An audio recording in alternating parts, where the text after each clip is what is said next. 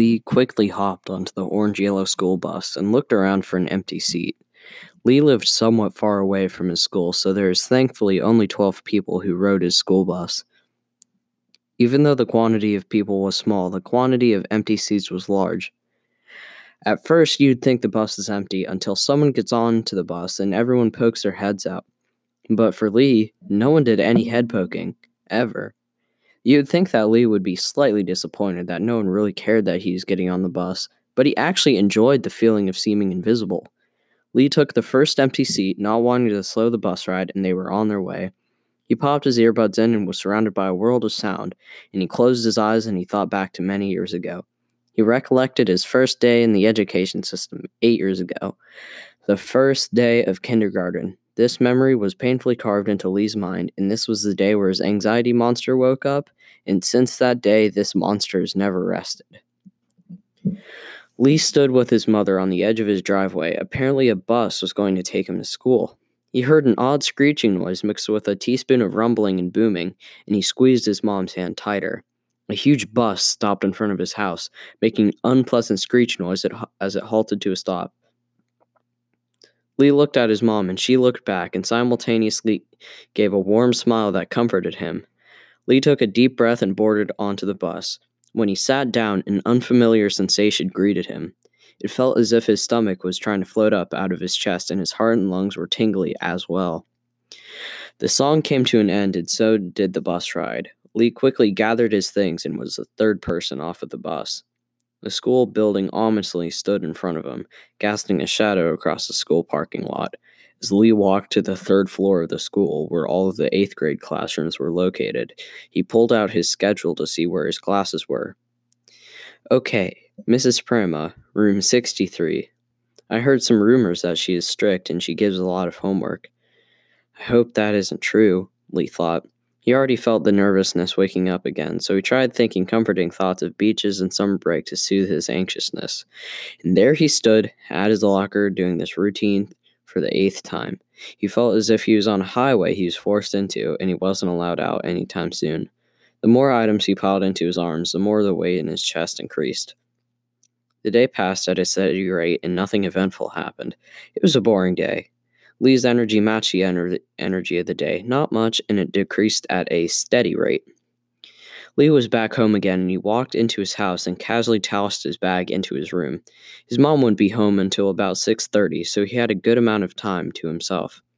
His father got home earlier, but he didn't talk to anybody much. You'd think at first that this would be an issue, but it actually was good. His father was very level-headed and worked well under stress, so when he spoke or critiqued, it was a good idea to listen. Whenever his father would quote-unquote yell at Lee, it was just a short talk under 20 words telling him not to do whatever he did again. This is how the afternoon went. Lee would get home and quickly say hi to his dad. Usually he was working on something, cooking or watching TV silently. Lee would start walking upstairs and hear his dad reply with a quick to assure that he exists, and that his dad hasn't gone deaf. Lee felt lonely at times without any siblings, but he actually enjoyed the silence. Early October came quickly, and Lee was already in 7th period language arts that day. Later this month, a student would present a speech to the parents of all the students about education and teachers. So, who volunteered, said Mrs. Prama intensely. No one raised their hands, not even the class clown Gerald, who would usually now slip in a joke. Lee secretly admired Gerald's courage to risk embarrassing himself for an unfunny joke, just to make people laugh. If Lee tried this, he would stutter on the punchline, and he would punch him right back. This anxiety had never left Lee alone, and Lee felt as if he was almost in a coffin, just being crushed from all of the nervousness that would always pile up on top of him. Lee would always get bad grades on presentations because he could almost never get a word out without feeling his stomach twist. So, there Lee was, in his coffin, sticking a hand out and waiting for someone to trample it. Everyone in the classroom gazed in astonishment at Lee's sudden courage, and Lee was just as surprised. Lee, are you sure this is in front of a lot of people? Said Mrs. Prama. Lee interjected, Yes, I'm sure, he said sternly. He was tired of sitting in this coffin. He was running out of air, and he was going to get out whether or not.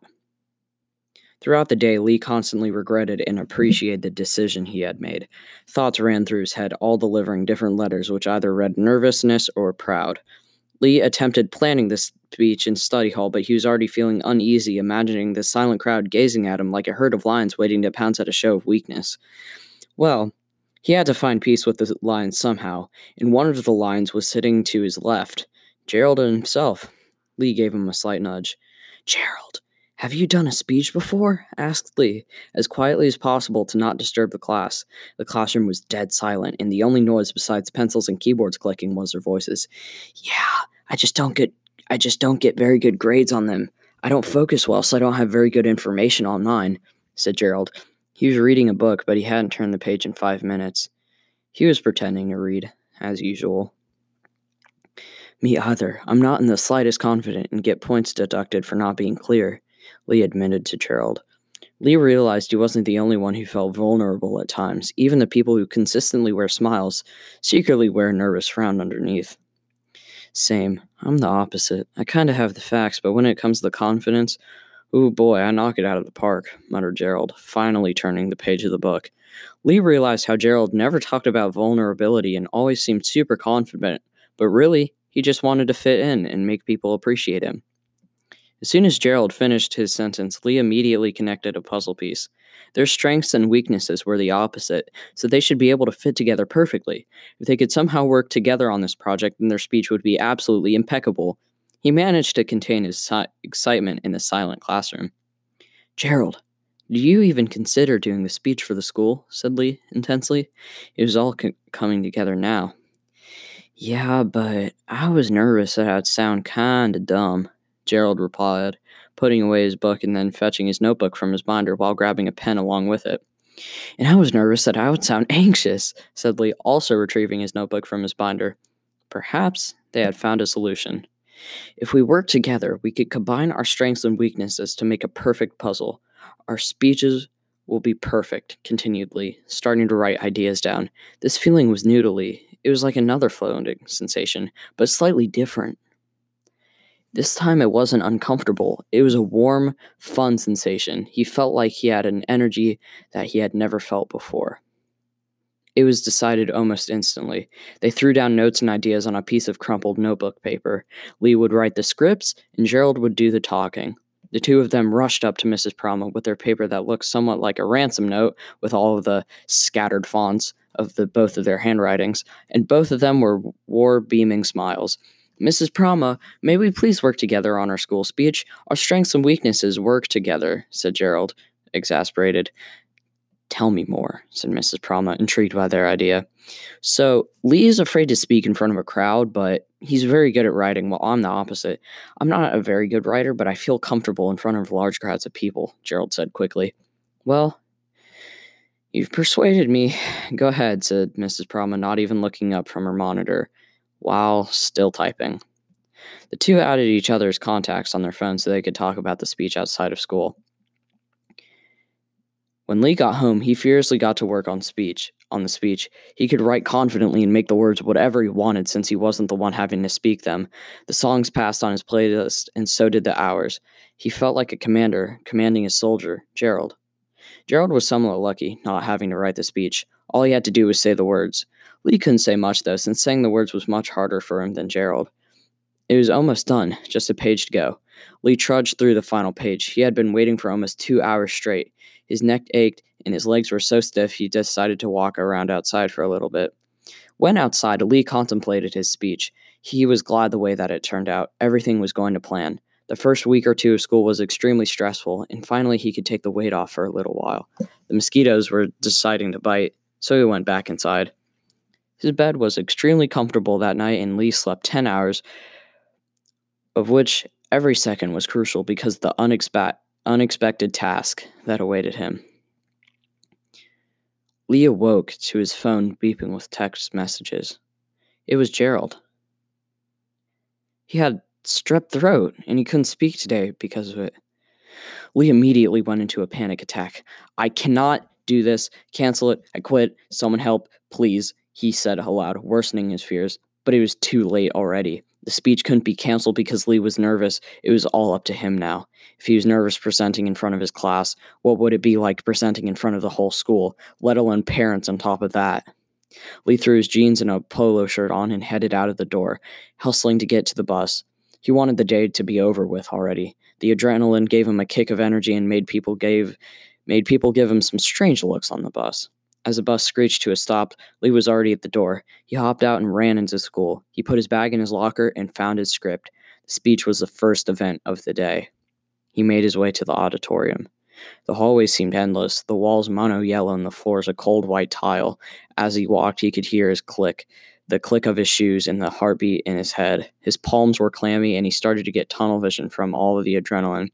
Lee found his way backstage and saw the principal waiting for him. "Lee, are you ready?" Yeah, I'm ready," said Lee, forcing on a smile. Lee could hear the roar of hundreds of students and parents piling into the room's seats. He took his place in front of the microphone, and the curtains peeled back, fluidly. Everyone went dead silent, except for Lee's class, who had already started clapping and cheering him on, just for his bravery. Lee took a deep breath and began. The speech was already finished. It had gone by so quickly that Lee had barely remembered it even happening. He entered a state where his words were the only thing in the room that he noticed. As he concluded his final sentence, the clapping and cheering from the crowd made him feel so happy and proud that he could do the speech 10 times over just to do that again. As the principal took the microphone and Lee headed backstage, it occurred to him how much he had grown since the beginning of school. He went from not being able to answer questions to absolutely killing a speech in front of the whole school, seemingly without effort. And out of nowhere, a figure came from the darkness and gave Lee the firmest pat on the back he had ever felt. It was Gerald. How was he there? Apparently he was homesick from strep throat. Gerald spoke without any rasp from a sore throat and simply said, "Awesome job." This was the first time Lee had heard this in years. I thought you were sick," said Lee, shocked by what seemed to be a sabotage to torture him with anxiety. "Dude, the only sick thing here is your speech," said Gerald, smiling. "I knew you could do it. Just with the right amount of pressure, I broke you out of your shell," continued Gerald. Gerald walked with Lee down the yellow halls. The only noise was their footsteps and the buzzing of the lights overhead. Their lockers were on different sides of the school from each other, so Gerald gave Lee one last smile and headed to his locker. The sun was peeking through the windows, giving Lee an odd feeling of peace. School had never felt this calm before. Usually Lee would be worrying about a missing paper or assignment, but now he'd only faced his fears and there was nothing left. There were still more speeches and assignments to be done, but now was a short time of peace. He felt his wrinkled-up speech in his pocket. At home, he would frame it to remember the day where he conquered his fear, an accomplishment framed in glass to be remembered.